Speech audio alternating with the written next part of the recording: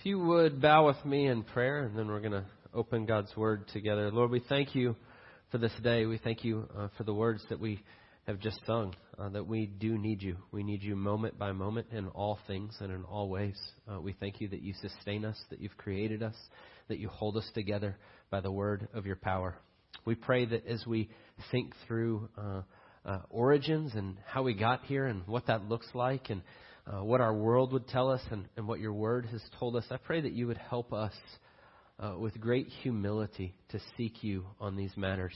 I pray for each one that you've brought here today, whatever it is that we hold to right now, our beliefs, the things that we cling to or our understanding. I pray that you would challenge us today, each one of us, that you'd bring us to a greater understanding of who you are and what you've done. I pray for those that may not believe that you're the one that's created all things, that you would meet them in the midst of where they are and in their questions and in the midst of their seeking and their asking. And I thank you that you've brought them here today. We confess that we can't do this without you. We pray that you would be the one that would lead and guide our time, that you would be our teacher, that you would be the one as our creator and sustainer who comes today and shows us clearly who you are. We can't do that with our words or what we would say. That has to be you. And so we ask that you would meet us in this place. We pray all these things in Jesus' precious name. Amen. I went to the gym last week, which was a big deal for me after knee surgery. I got back and I was there. But as I was leaving the gym the other day, I walked out with my key to my car to unlock my car with my little fob. And as I was unlocking the car, it wouldn't unlock. And I went, And I knew immediately, like my car's been telling me for like 2 months that the battery was low in my remote. And so I walked out there and now it wouldn't unlock. And it's like, I should have done this sooner. I look into the car and there's my wallet and my phone in the door. And so in your mind, you're like, now what? Now what do I do? How do I do this? And so in disbelief, I just keep pushing the button like, come on. It's going to open. It's going to open. It's going to open. And after like 10 times, I'm like, so I'm about to go back in to the gym. And right about that time, Luke walks out and he goes, you're at the wrong car. And I was like, no, I'm not. I'm like looking at my car and I look around the parking lot and I'm like, no, this is my car. There's not another one like this here. And he's like, no. But that key is for the wrong car. Because every time you push that button, that car over there keeps. And I'm like, how is that possible? So I go back into the gym and there hanging on the little rack where everybody puts their keys is another key exactly like my key. Exact same. No, nothing else on it. It's just the key, no keychain, anything. And I put it back and I take the other one and I go back and it unlocks. How about that? Great. Now here's the sad part. Had Luke not said you're at the wrong car, I would have never gone back and looked. I was certain. I was absolutely sure. It made perfect sense to me. The car's been telling me the battery's almost dead. I knew why it was happening. I was absolutely certain. I had already in my mind go to who am I going to call and how am I going to get to the pharmacy and how am I going to get a new battery and all these things. I wouldn't have even considered it. I'm not sure how long I would have stood there if he wouldn't have said. And so part of the reason I bring that up and the reason I say that is today I feel like in our culture we have gotten so set in our ways about what we believe and what we think and the way things hold together that we won't even consider another possibility. And that's for all of us in a lot of different ways. I think there's things that as a believer that God's clearly told us that we should hold to.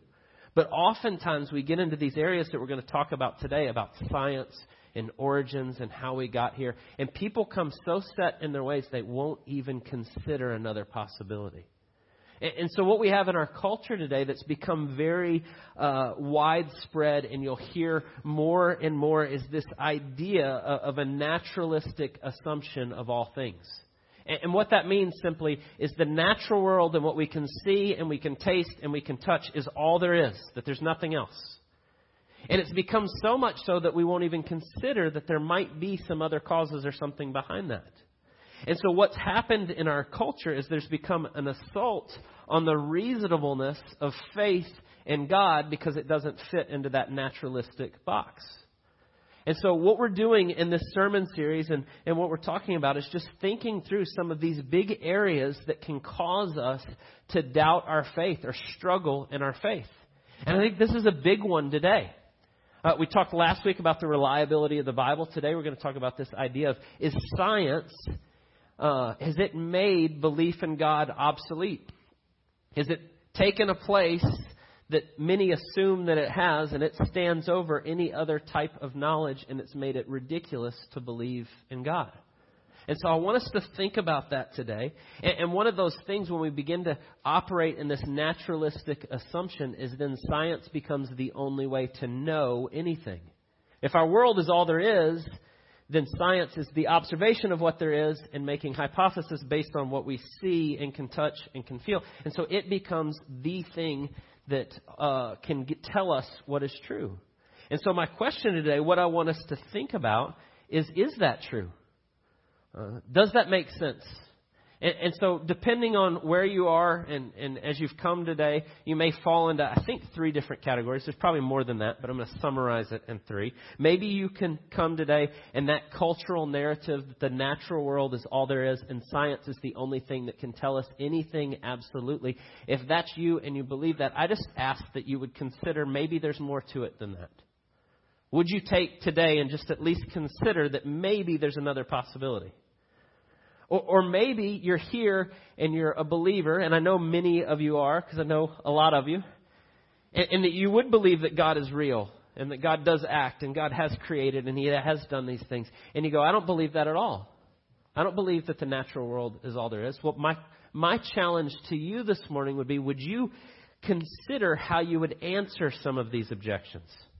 Not just say, I believe it, and God's Word told me, and that's the end of it, and I don't have to worry about it. But how would you enter into a conversation with someone who does believe that? How would you meet them in the midst of where they are and what they think and the way they put things together? Meet them kind of on their terms and speak truth as we would see it through Scripture into their life. And so I'd just challenge you from that aspect. But then maybe the last group would be, you would say, I'm a believer, I do believe in God, I do believe in Christianity, or I do believe in God, I'm not sure about the specifics of what all that looks like, but it does cause me to doubt my faith when I hear these things. And so I want to encourage you today that having faith in God is actually very reasonable. And so wherever you are in any 3 of those, I hope that it's encouraging and helpful or maybe challenging to you. And so that's what we're going to do this morning. 2 caveats. I said these last week, but I'm going to say it again this week because this week and last week more so than any other 2 Sundays out of the year. This is not the way I normally preach. I said this last week as we spent a lot of time on the reliability of the Bible, believing we can trust the Bible, believing it's God's Word. Normally what we do is we open a passage of Scripture and we explain it. And I'm not apologizing for that. We're going to continue to do that. Actually, next week, even the way we're going to do this is really going to go back to kind of focusing around that. And so this is not our normal sermon. This is not the normal, what we call exegetical or expository, explaining what the text says. And so if you're visiting today and you go, well, he's not spending a whole lot of time in the Bible and he's talking about a lot of these other things, that's not normal. Come back next week.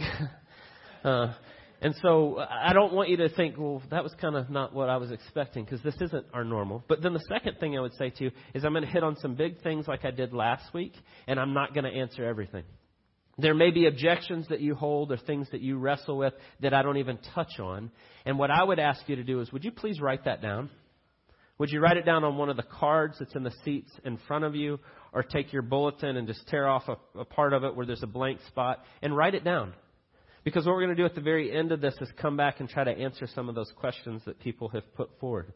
Because we do want this to be instructive and helpful and encouraging. And so, with that said, let's consider the way we're going to talk about this morning. And here's the big idea.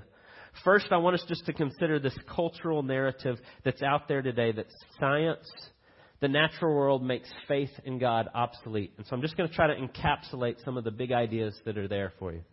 Then secondly, I want you to consider why there's a huge problem with that belief. That there's a huge gaping hole in it. And we're going to consider that. And then lastly, I want to just put a few things before you that would hopefully encourage you in seeing that why belief in God is reasonable. that you don't have to check your mind at the door to have faith in a God of the universe. And so let's just start first with this big idea, the cultural objection that is there. I mentioned this last week, but for the last month or so, I've been reading a lot of different things, a lot of people that would object to Christianity, that would be against it in a lot of ways. And I've gone back and I reread some books that I'd read in the past and kind of gone back to some things. One of those is The God Delusion by Richard Dawkins. If you know who Richard Dawkins is, he's a very predominant atheist today who... big evolutionary biologist. He just rips on Christianity. Like it's his mission to say all faith in any God is ridiculous. And he seems to have a big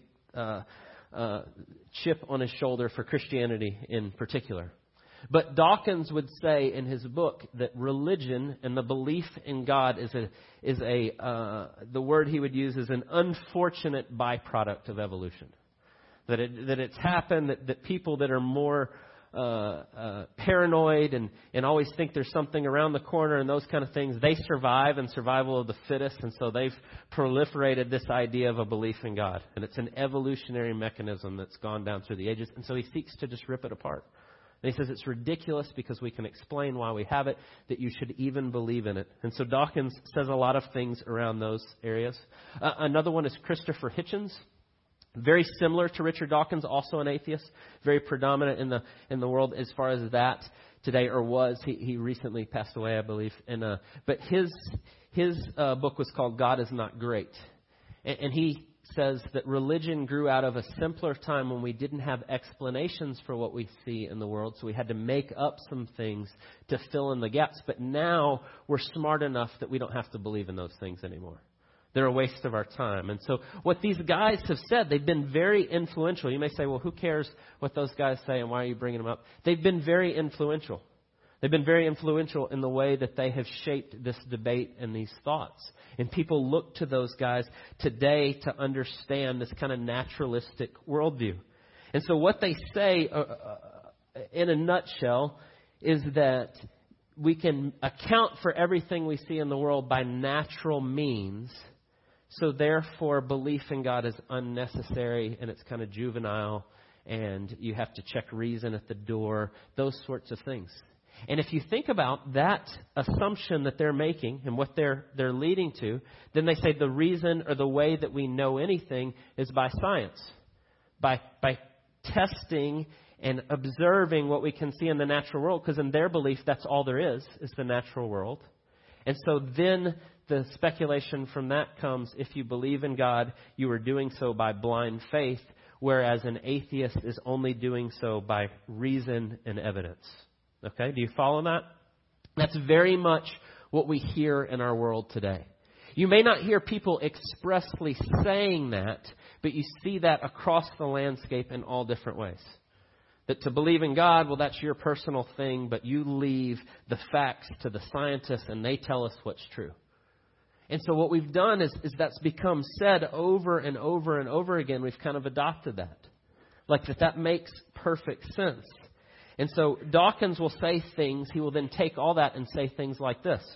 He will say in his book, The God Delusion, that he says, yes, it's difficult to believe that life could spring from nothing. That's science's best guess. The Big Bang started 15 billion years ago. There was nothing, and then there was something, and it happened in an instance. But science, a naturalistic man like Dawkins would say, there was no cause for that. It just happened spontaneously. And we don't need an answer because everything we see in the world tells us that's true. And what he'll say is that's difficult to believe. He'll concede that. But he'll say there's no evidence for God, so it's more probable that it came from nothing than something. That there was, instead of God acting on it, that it just happened. And then he'll say we don't need to believe in God at all. And so I want you just to wrestle with that a little bit. If you've heard that before, I want you to think about how you would answer that or how you might talk to someone if you don't agree with that. But that's what they're saying, and they're saying it over and over. Hitchens takes it a whole nother step. He says this, there can be no peace between rational and religious thought. Right? So you hear what he's saying. If you believe in a God, then you're not rational. Right? That's what he's saying, because religious thought and rational thought cannot ever cross. He says they're irreconcilable. And so there's some guys that have come up with some terms to try to encapsulate all this. And the thought today is simply this. They call it exclusive rationality. Right? The only ones that are truly rational are scientists. Science is the only arbiter of what is real and factual, and you should not believe anything that you can't prove. That's the naturalistic assumption today. And it's everywhere. It's being taught in schools. It's being used in our government. It's being used it's in everything. And so I want you just to wrestle and think with that for just a moment today, that it's so growing in our society. Maybe you believe that. Maybe you've heard that so much that makes sense to you.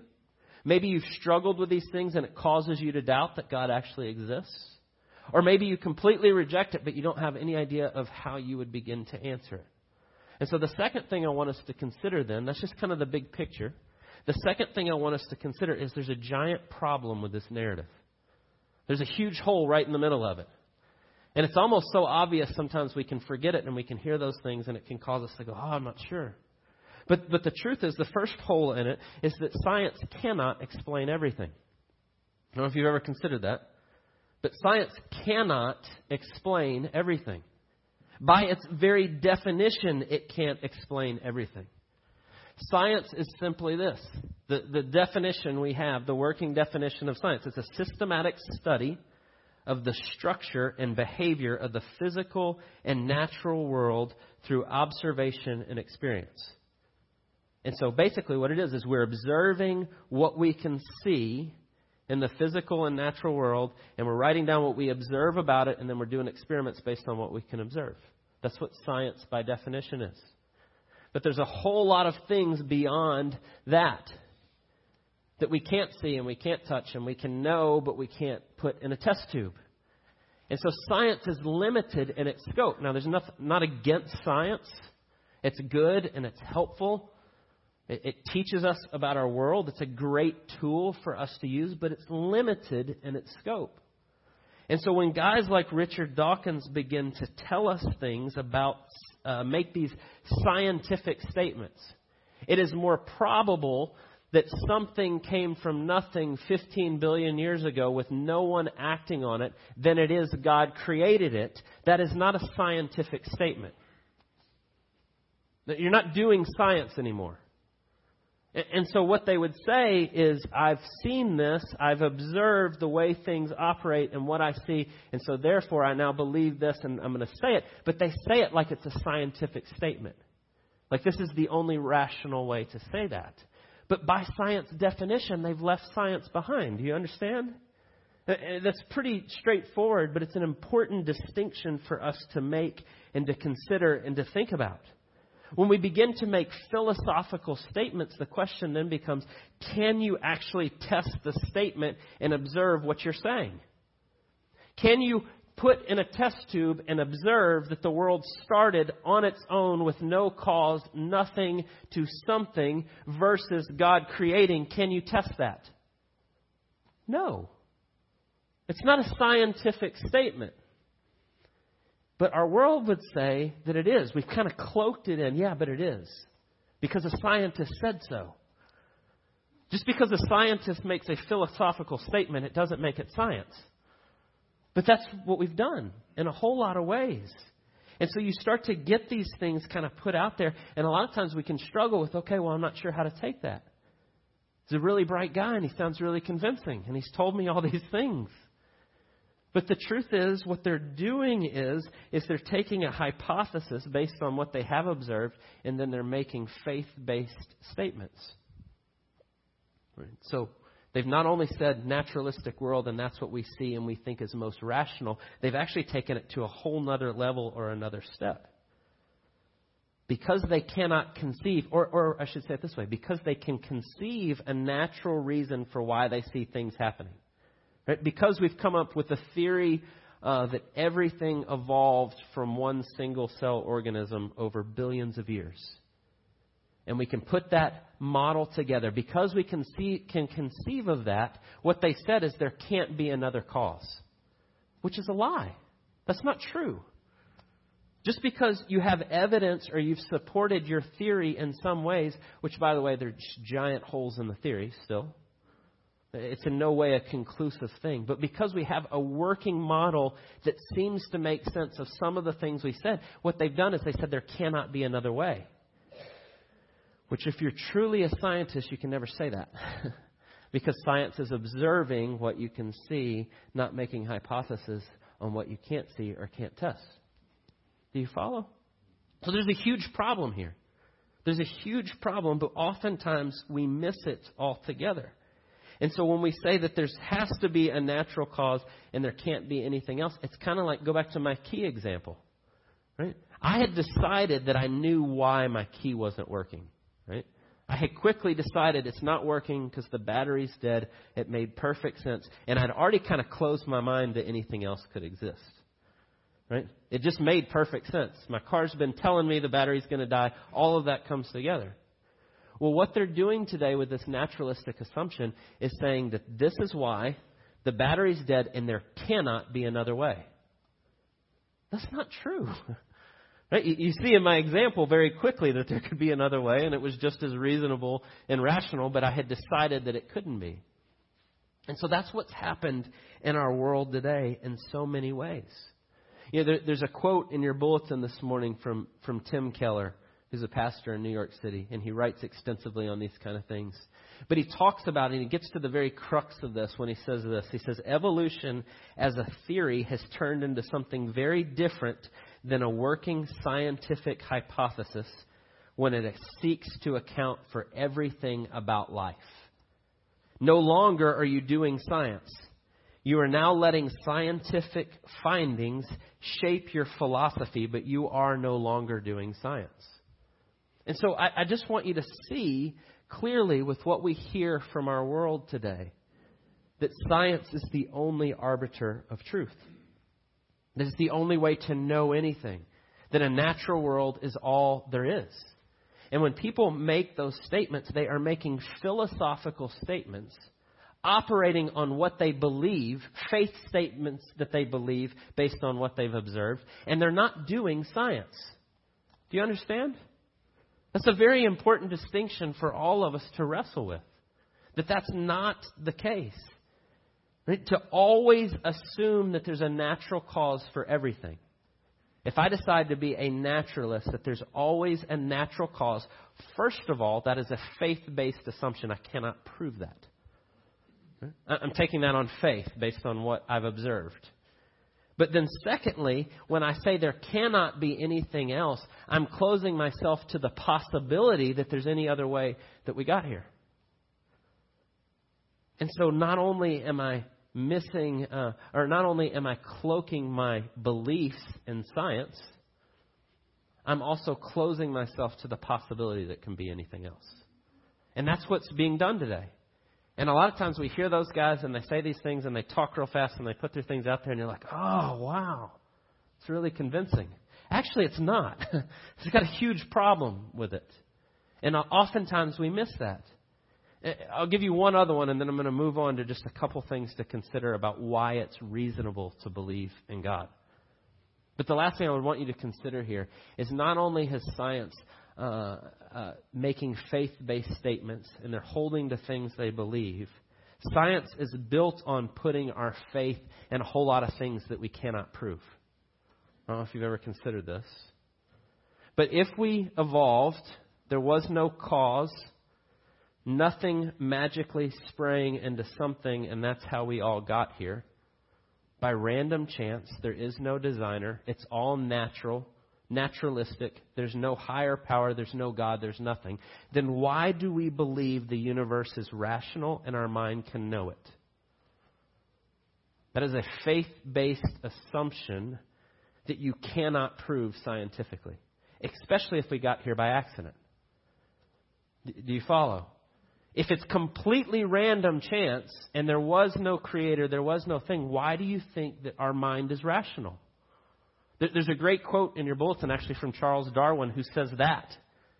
He says, when I think that we evolved from simpler animals and then at some point we became conscious, and not only did we become conscious, but we can understand our world around us, it scares me to death because that doesn't make any sense.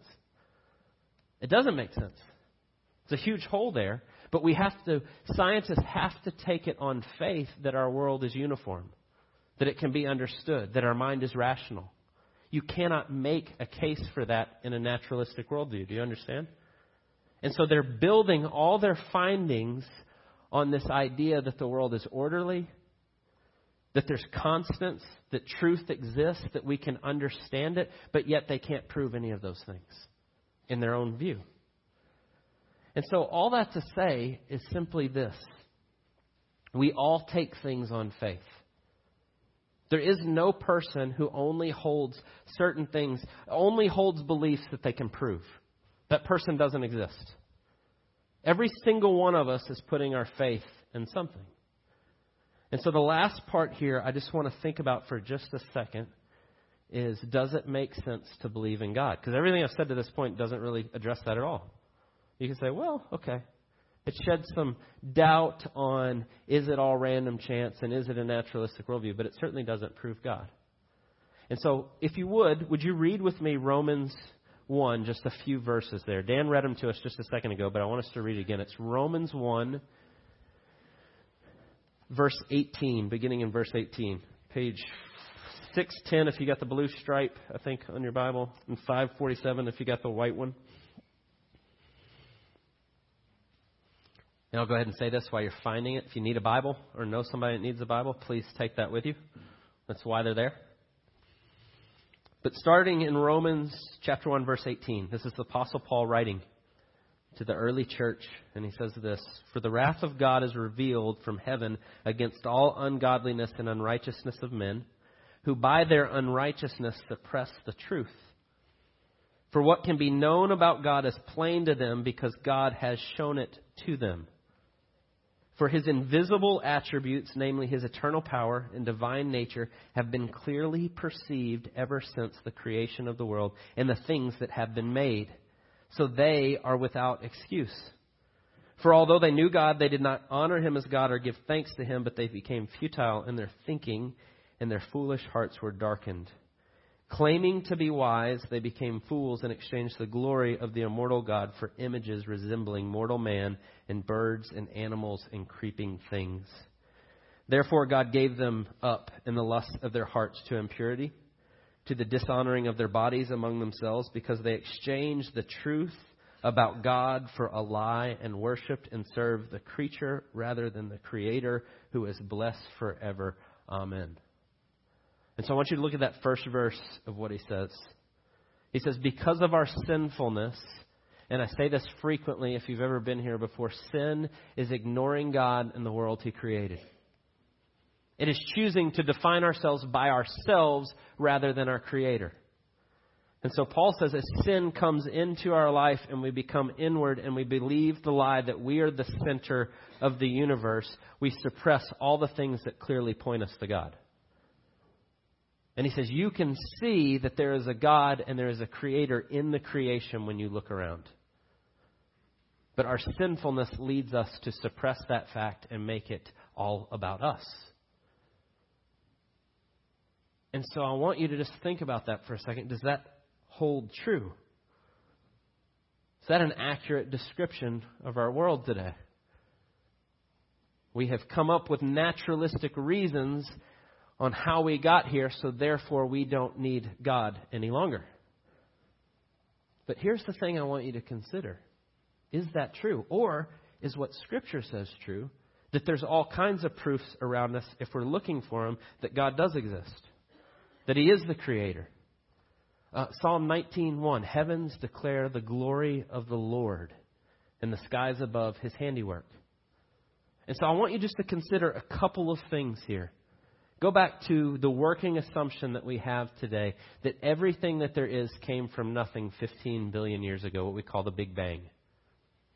And so science's best guess of how the universe got here, 15 billion years ago, all matter, and this is the definition of the Big Bang. This is not mine.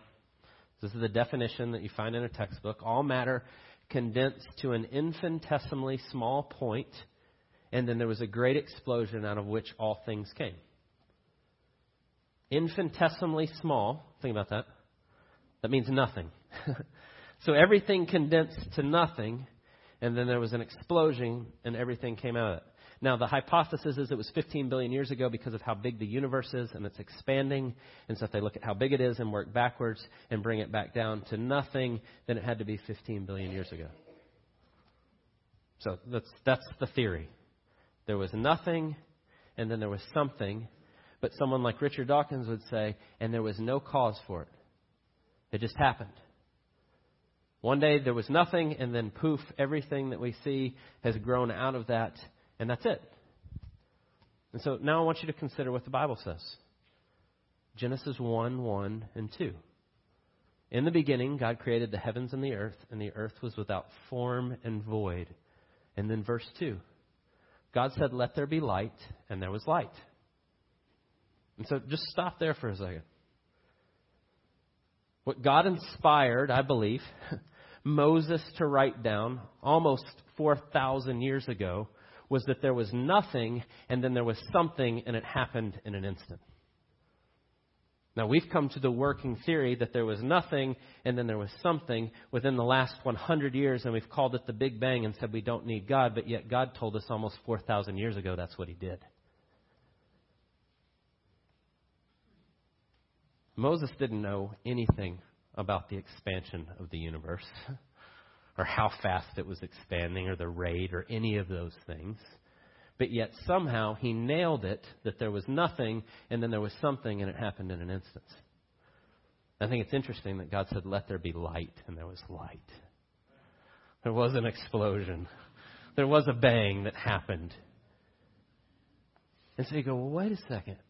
So what takes more faith to believe? That everything that you see got here by nothing, by we don't know how, something we cannot replicate in science, nothing coming to something. Nobody's figured that one out yet. Or that God spoke and said and it happened. And so I want you to wrestle with that, and I want you to think about which one of those is a faith-based belief. Now, I can't prove to you God did it that way. I think there's a lot of proofs in the Bible that would point us that make it reasonable to believe that God did it that way. I can't prove it. But just as they can't prove it either, it's both a faith-based belief on what we reason. Do you understand? And so when one says, well, we're science and we only operate in reason and facts and religion is ridiculous, it's like, oh, wait a second. That's not true. And so I would just ask, what are you putting your faith in? Is it in the God that created, or is it that something came from nothing and for no reason? But let me give you a couple others real quick. Maybe you've heard the fine-tuning principle. You ever heard this before? There's thousands of constants that can be observed in our world and in our universe that if any single one of them was moved 0.1%, life would cease to exist. Have you heard this before? You could go and talk about the speed of light, the gravitational pull, the tilt of the Earth, how far the Earth is from the sun. It's 92 million miles. If it's 91 million miles, we all burn up. If it's 93, we all freeze to death. If you've heard that before. You can do the same thing with the forces, atomic forces, and how strong they are. And if they were a little stronger, everything would collapse in on itself. And you can go through all of these different constants. And there's thousands of them. Think of it as 1,000 radios lined up, and every single radio has to be dialed into like 91.3. And you move one of the 1,000 radios to 91.4, and life ceases to exist. They all have to be perfectly aligned. That's the fine-tuning principle. That's the argument. That's the idea. And so for life to exist, all of those things have to be perfectly tuned into that exact. And so when we try to put odds on that happened randomly with no one creating or moving or putting that into place, you know what we come up with? There are no odds. We can't put the odds in something that we can understand cognitively because they're so large. It's that big. It's like a number like 10 to the 100,000th power or something crazy that you can't even fathom. Now, I heard a philosopher say, and this stuck with me years ago, it's more probable that a tornado blows through a junkyard. You ever seen the junkyard on Dawson Forest over there? It's all just cars everywhere, like in various state of mess. It'd be like a tornado going through there and whipping all that up, and what it produces is a perfect working 747 aircraft. Right, and we laugh. We go, it's ridiculous. That's more likely than for the conditions to have set the way they are for life to exist on our planet. And so which one takes more faith? That there's a creator acting on those things to set those in place, or that happened by random chance? And we don't even know how it started to begin with. And so my point is, we all take things on faith. What are you putting your faith in? And we could continue to go on and talk about the same is true for consciousness. How did people become conscious? We don't have an explanation for that. Why do we trust that we can reason? Why do we appreciate beauty in creation? And you could go on and on. Why do we trust our brains that they're rational if we got here by random chance? And you have all these issues that we have to wrestle with. But let me give you one more last one, and I'll end here. What about morality? The fact that there are certain things on our planet as a people that we say are wrong. If we got here by accident, there's no cause, there's no reason, then what do we appeal to on why we say murder is wrong? Why do we universally as a people say that the Holocaust was awful? Why is that there? Why is there morals that we would say it doesn't matter what you say about it or what you say about it or what I say about it? It's just true. We can't do that. And the truth is we don't have a reason outside of a God who created us in His image, after His likeness, who made us a little bit like Him to know these things and to feel these things and to see these things. And we can try to explain it all away, but the truth is we don't have an explanation for it. And so today people would tell you, if you have faith in God, it's blind faith and you're ignorant and you're opposed to rationality. But yet they would say everything came from nothing. And we don't have a good reason to explain these things, and we don't have a way to put those together. And so I just want you to think through what that means. That what God gives us when we understand that He is the Creator. That you're not just random chance. You're not just meaningless speck of dust flying through the universe that doesn't matter. That you were created in God's image to know and to love Him and to love other people. That those things that are down inside of you, that you care for other people and you care for their good and you want their best and you want to say no to things that are evil and wrong, is because you're made in God's image.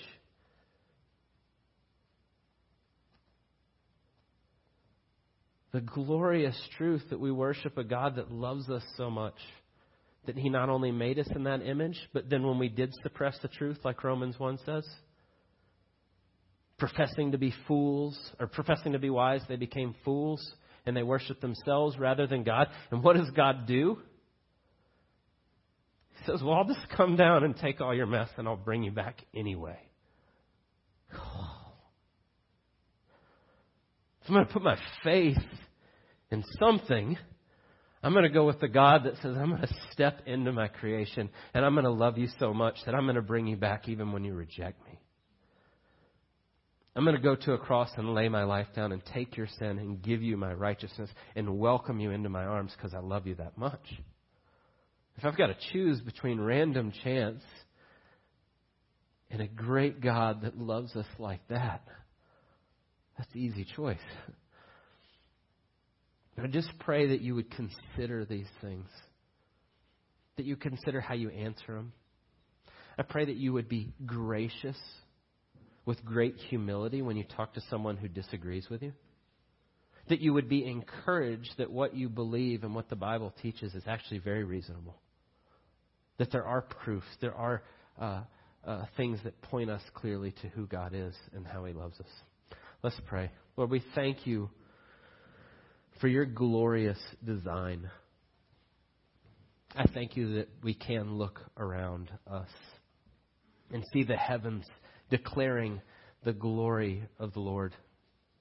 I pray that you would open our eyes to see that more fully today. That as we leave and walk out of this place and we see what's around us and we perceive those things, that it would lead us to worship a great God that has made this incredible creation. That we would seek to humble ourselves under the things that we cannot fathom, that we cannot understand. Instead of professing that we have all the answers, that we would humbly seek you in the midst of that. We thank you that you are gracious and that you are kind and that you are patient and that you are long-suffering in our wanderings and our frustrations and our hypotheses and our ways of seeking to make you smaller or non-existent. We thank you that you love us and you continue to pursue us. We pray all of this in Jesus' precious name. Amen.